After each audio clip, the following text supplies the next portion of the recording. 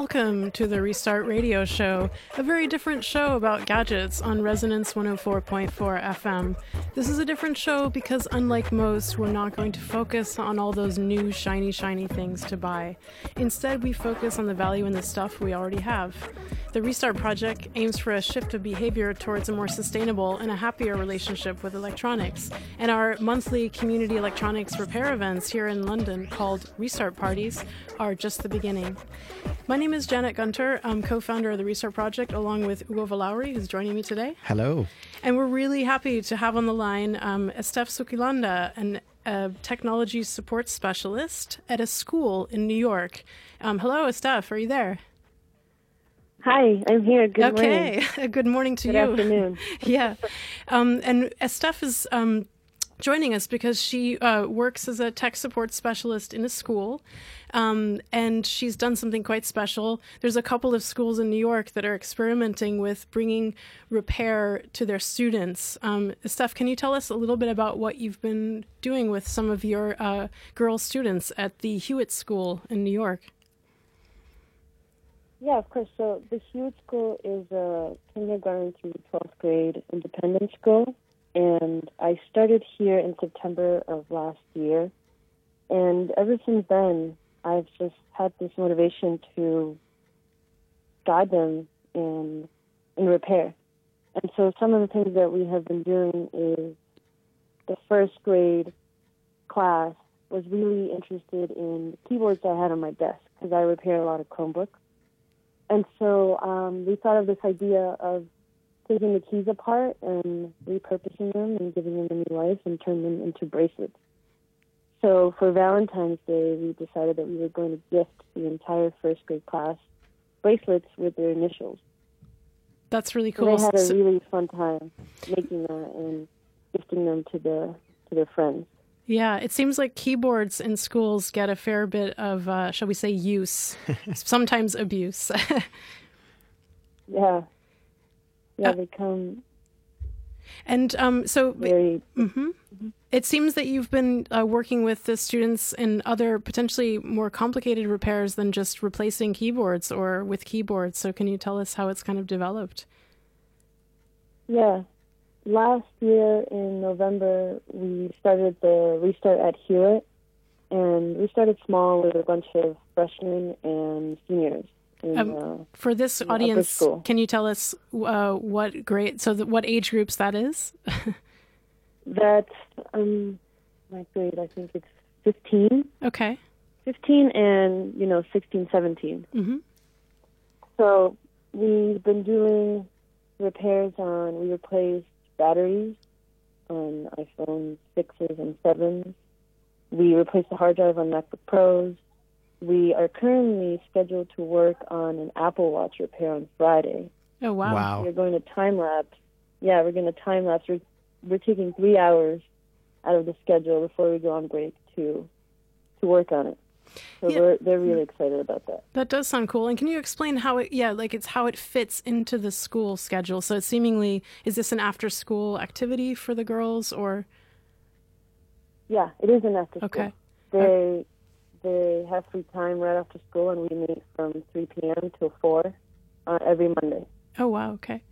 Mm-hmm. I find it's hard to get a lot done in an hour, even when you're not working with kids. So how does that work for you? We take it, at the beginning it was really slow because we were just getting into it. But I was very impressed. Last week we replaced the screen in an iPhone 7 Plus in about 45 minutes. Wow. It was really cool to see how they've learned so quickly, and they're just becoming faster and so precise with their work. That's better than some of the stores. Yeah. That do this for a living.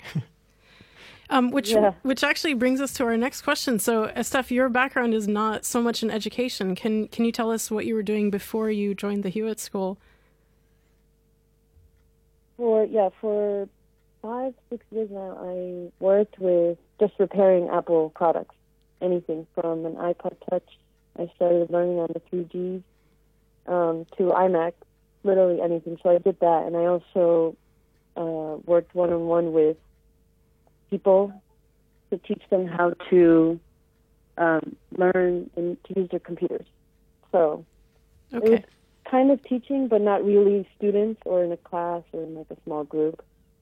And where was that? One-to-one. So like, what was the context? So you were working in a small company, is that? Yeah, it was a small like tech startup shop, and it was just focusing on repair. Okay. So the founders of the shop actually used to work for Apple, and they decided that they didn't like some of the things that Apple would allow them to do or wouldn't allow them to do, so they decided that they wanted to do what Apple wouldn't let them do and provide that service for people. That's really interesting. Well, we're going to get to a conversation a little bit later about Apple and its claims. As you can imagine, it's a common topic here. But I wanted to ask you a little bit more about what it was like being a female repair tech, because I recently. We recently published a photo essay. We've done some work with commercial repair businesses to understand them better and meet them and understand what their challenges are. But one of the things that struck me with this, particularly with this photo essay that we published, was that of the 10 businesses we interviewed, there was not one image of a woman tech. And it really struck home for me. So it would be just interesting to hear your experiences working in that space. I've had pleasant and unpleasant experiences, but my coworkers and my previous boss were really supportive of me. They were, they put me in front to be confident and say, yes, I'm a woman, and yes, I can take apart your phone, and I know these things. So I did have some challenges when, a customer would come in and they would ask for the technician, even though the technician's right there, so I would have to say, yes, I can help you. So it was challenging at first, and it's still challenging now because I don't see many women that repair. And I fix it. I love it that the women that, do the guides are women. But it was challenging, and it is still challenging, and that is what motivates me to keep going with these girls, because they not only can they apply what they learn taking apart and putting back together these phones, but they can apply that into their whole lives. It just doesn't have to be in one place. It can be in many different areas of their life. Yeah, I mean, this is one of the reasons that, so in our work in London, we have women's skill shares or special events for women and non-binary people so that they can just gain confidence. And but part of our idea is very much that people can gain confidence in kind of an alternative space, but we really like them to go into the public space and to be repairing publicly at our events. Because in a sense, if girls just see men repairing everywhere, repairing electronics, it does send a very strong message. And it's really, I'm also impressed that your school has given you this extra space to do this. And I'm assuming you have some support from your managers and administrators on this one, I hope. Yes, they're very supportive. They're really happy. They empower me. They give me space. They are on board. The principal here, the head of school, she is really happy. We made her a bracelet as well. So she was really, really happy that, first graders are into this, that it could be applied to seniors or middle school. Whoever is interested can learn this and gain the confidence to do it. Yeah, and I'm wondering, have you included parents in any way? Because I think oftentimes parents, it's not that they're meaning to send these signals or that they mean to have any kind of biases, but they kind of also unconsciously potentially send certain signals to girls. So I was wondering if the parents have kind of been involved or benefited from some of the work that your students have been doing. The parents are really curious because the girls come home and they show them the bracelets. When they gifted the bracelets to their classmates, the parents were here. And so the teachers sort of said, this is Steph. She has been working with her first graders, taking stuff apart, using old broken tech and repurposing it. And they're like, oh, this is really interesting. They're curious and interested. And an email was sent out of gathering broken gadgets, and parents have been really supportive, and they're interested in the work that's being done. Because I don't think they've heard of that in like a school aspect and environment. it's interesting what you say, because when I first saw the picture of the bracelet that I think you shared on social media, I was like, well, what's the point? It shouldn't be more about actually repairing things, but actually the bracelet tells the story, and so it kind of reaches out to other people that didn't get involved in taking things apart. So it can be a powerful part of the project in kind of reaching out to more people. Mm-hmm. Yeah, the bracelets were, people are still wanting, or they want to understand more and actually have a bracelet too. Nice. But what's really interesting is that the girls also understand, and they're really curious, because they understand, how this is a keyboard? I don't understand. How is this a keyboard? How can we take these things apart and then use them for something else? Their mind, they're challenged, and they're actually thinking that, yes, it can be used, and it can. We haven't gotten to the fixing part yet of something that's broken or extending its life, but we're giving it a new life. That's the way I like to think about it. Nice. Yeah, and what are your plans for future activities? So you've worked mostly with the secondary school group, and then you've started to interest these younger girls in how they can use things for longer. But what are your plans for future activities? For the fall, there is a clubhouse here in the lower school, K through 4th grade, and then there's clubhouse also from 5th to 12th. And in the fall, I'll be leading a clubhouse group, and we're going to repair broken things or give it a new life, like repurpose it. And my idea is to come in not as a person that's going to tell them how it's going to be, but have consensus and have both of us come up with ideas of how we're going to use broken tech and what kind of life we're going to give it. So they're going to have their ideas. I'm going to have some ideas. We're going to propose it on the table. We're going to talk. And then we're going to work from there, whether it's, creating a huge mural. This is my idea of a computer, breaking it down and then putting parts from old computers and making this giant computer out of whatever we can imagine. Wow, that's really cool. Yeah, that's my idea, and I'm going to share it with them and see what they think. Yeah, I love projects that that kind of almost like deconstruct these sleek sealed black boxes for kids. So even all the work with microcomputers and basically remaking the computer and involving children in that, it's really great.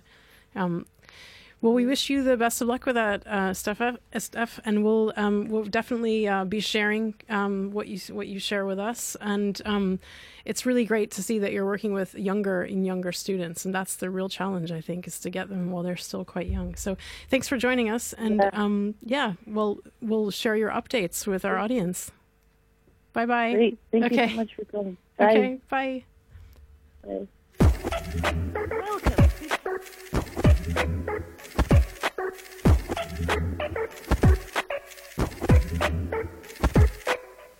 You're listening to Restart Radio, and we just talked with Steph Sukilanda, who's a tech support specialist at a school in New York, and she's been working with girls on repair.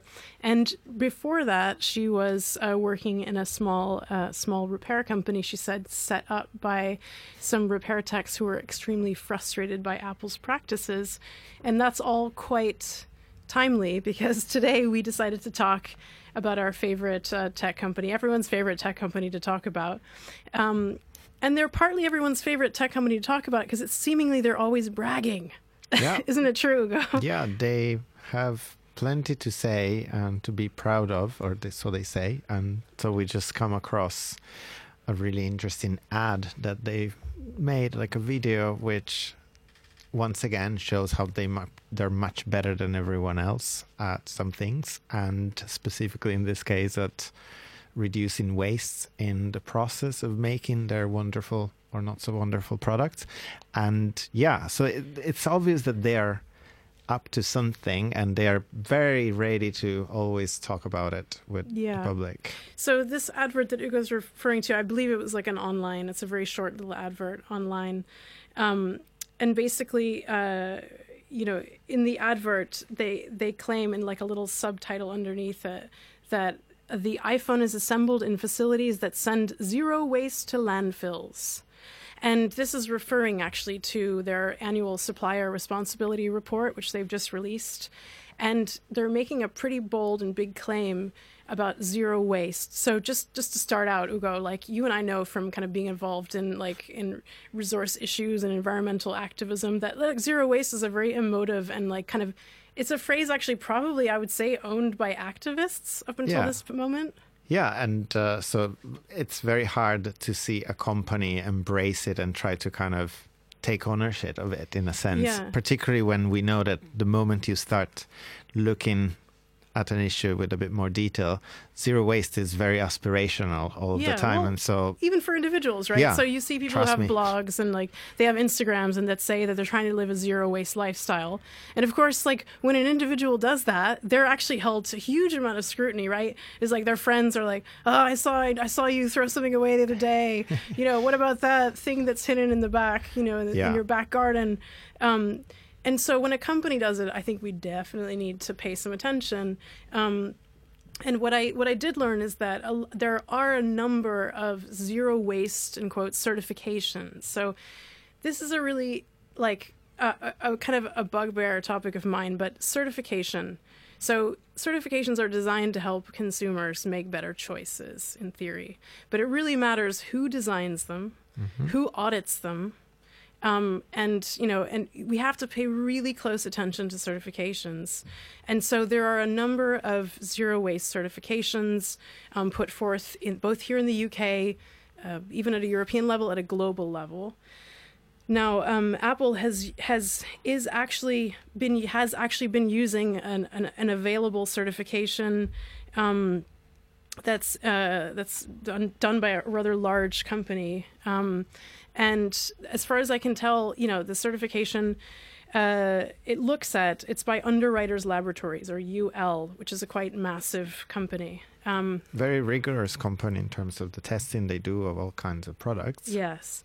So to gain the certification, essentially, 100% of waste has to be waste. Now we can go into what kind of waste, but I'm assuming solid waste or potentially liquid waste as well has to be diverted from landfills with a maximum of 10% sent to a waste-to-energy facility. Waste-to-energy facility is essentially just an incinerator that burns the stuff. Just make it clear. Yeah, and also noting that that incineration is an extremely controversial topic within the zero waste activist community. Absolutely. There's two big camps, very much in contraposition. Right. Because of whether incineration technologies have indeed evolved and are now fully health compliant so that they don't harm individuals or not, depending on the two camps. There's still quite a lot of controversy around that very topic, which is not even the key topic of this piece of news that we're discussing now. And then there's just some debate about whether we should be burning anything in the first place, full stop. Okay. So, but on this certification, at least that's been stipulated. Now, the interesting part is that Apple is claiming in its assembly facilities this zero waste, this reaching of zero waste, which, a supply chain is gigantic. So the assembly facility is where all of the components go to get, to literally get fitted together by machines or humans, correct? So it means that, sure, that part is potentially probably waste-free, but it doesn't say anything about whatever happens before that, which is the whole supply chain of components, etc. So I mean, in the assembly facility, I was trying to think like where might be the wasteful moments. Okay, so you probably do some rinsing, some cleaning with certain products. I definitely know they clean the screens. They do some, and there's potentially glue and other things, and all kinds of potentially screws and other things that are used. So they're not wasting. And they're talking about this film, which is made of PET plastic, and they've now devised in Foxconn, I believe, in China, a way to transform that into trays made of recycled materials. And sure, that is a positive thing. And I'm sure there's other stories like that. They talk about the amount of water that they are recycling. And so I'm not trying to say that this is a negative step. No, and Apple has done some really good work on water, on reuse of water. But however, if you're to look at the overall what we need, and I'm not even saying that I know the answer, but I'm saying is we need to know what the waste picture is all the way down the chain, all the way through the life cycle. We need to know what the picture is for waste in mining, in smelting and refining, in the manufacture of components, which, as far as I can tell, is where most of the waste water occurs. And exactly, if our listeners heard the show we did a few weeks ago with Professor Josh Lepofsky, that talks about 90 to 98% of all materials that go into one of these products being waste or discards, as it's discussed, as it calls them. It goes to show that it's not just what happens inside the manufacturing plant, that the assembly line, but it's a lot more than just that. So we need to be careful. And I guess the main problem we have with this is how you take a small portion of the big problem and turn it into a marketing campaign about how clean or relatively clean the whole manufacturing of that product is. I mean, we saw all these headlines saying, the iPhone is zero waste. Yeah, which is complete insane. Like there can't be such a thing. Like, I mean, maybe one day in the future, but at the same time, we're just thinking that the mythical Liam, the robot that Apple came up with in theory years ago, the recycling robot still doesn't really exist. We haven't seen it. We've seen a slick video years ago. And so they're great at announcing this futuristic visions for a zero waste world, but that doesn't necessarily mean they're happening. It's almost like what really irritates me is that Apple is doing some work to push the needle. Like they are, but we don't really know, because they don't give us the big picture. We don't know how fast it's happening, how significant it is. And instead, all we have to go on is this kind of this PR bluster, this PR factory, these videos that are like I was joking that the Liam recycling robot video reminded me of those really great Kickstarter videos for a thing that doesn't quite exist, but that's like the most compelling video ever. You want to go in and buy that thing immediately. Well, that's what that video reminded me of. And to tell people that the iPhone is zero waste, it actually, what it's doing is obscuring all of the work that they are doing. And so even on the issue of, and we're extremely critical of the issue of energy and carbon usage in the manufacture and the supply chain. Well, it turns out when you actually dig into the supplier responsibility report, they are doing some work on that. And they give us some interesting data that we can't quite make sense of. We don't have the full picture. But it does sound like they're doing work on that, potentially even beyond the assembly, their assembly partners. And yet we can't, it doesn't mean anything because we don't have the full picture. So in other words, it's possible that Apple is leading compared to all other large players in the electronics ecosystem, but we are in no way to be able to say that because of the lack of transparency about what they actually are doing versus what they're reporting and what other people are doing as well. So and they're not doing the work, the epic work that is to map the whole life cycle of the device and all the impacts and to be transparent about that. They might be doing it, but they're certainly not sharing it with the world, which would be actually a really good way to change the system, start being more open, the way that Fairphone is trying in their own way as sadly, a much smaller organization. I don't think it's their culture, sadly. So and the other area where we can massively critique them is on the issue of repair. So they can claim to be zero waste, but if they're making it difficult for people to extend the lives of the devices, then really then they've lost. And what we saw last week, which was quite interesting, was the right to repair movement that's been spreading across a number of U.S. states has finally reached California, which is kind of like a cathartic and very I don't know, maybe I could even say Hollywood-esque moment. It's like bringing the fight to Apple's own back garden. What do you make of some of that, Ugo? Well, I think we were wondering why was California behind when you would expect California to be leading on that. And so it's great to see that they're now coming on board. And it's very iconic and symbolic that debate is coming all the way to where Google, Apple, and all the others are based. And we'll have to see. It's interesting. We learned that California actually has better laws compared to everywhere else in the US when it comes to repair. So there's already laws from the mid-'80s demanding that manufacturers provide both information and parts for repairs for 7 years after a product goes to market. And certainly there's plenty of products that don't have that available. So it'll be interesting to see if now this approach will lead to more lawsuits in that direction, and maybe that will keep increasing the profile of the right to repair movement across the whole country. But Apple really does have to answer this question. So we understand that Apple wants to make money off of repairs, and in and of itself, that's not a negative thing. But if they want to stop everybody else from repairing, then there are huge economic and environmental consequences of that.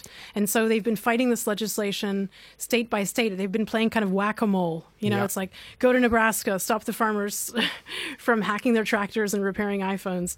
Go to New York, go to all these states that have been introducing it, and now it's finally there for them. And again, they claim, and they've been quite open, Vice President of Environment, Lisa Jackson, has been quite openly admitting that they prefer durability to user repairability of a product. And so it would be wonderful if they could back these statements with openly stating how much of the repair economy they're helping by making the devices the way they are and by preventing people from being able to repair them with independent repairs across the US. So you're saying that they should model exactly at scale what the impacts of their decisions on durability versus repairability, the impact of them, the environmental impact. If they can do the work on the supply chain in the other direction, why can't they model the environmental impact of the decisions that and the anti-DIY repair decisions they're making? If they're so certain that they're doing a favor to the planet and people this way, well, then share with us why, based on what kind of economic and business modeling. It would be well, and not only I'd like to see the environmental impacts also modeled. Well, it's quite a topic. We'll be talking again about smartphones and some of the work that can be done to make them smarter next month. Next week, we'll have a podcast about the Afro Tech Fest and Afrofuturism on the Restart Radio, if you'll join us again at 1:30. If you need help repairing something and you're in London, anything with a battery or a plug, you can join the Hackney Fixers at their Hackney Restart Party on Sunday at Stamford Hill Library from 1 p.m. Yeah. And as always, you've been listening to Restart Radio. You can find more about the Restart Project on our website, therestartproject.org, or find us on Twitter or Facebook. And thank you to Optonoise and Cassini Sound for the music, which was made with lasers, spinning plastic discs, and Discard Electronics. Until next week. Thank you.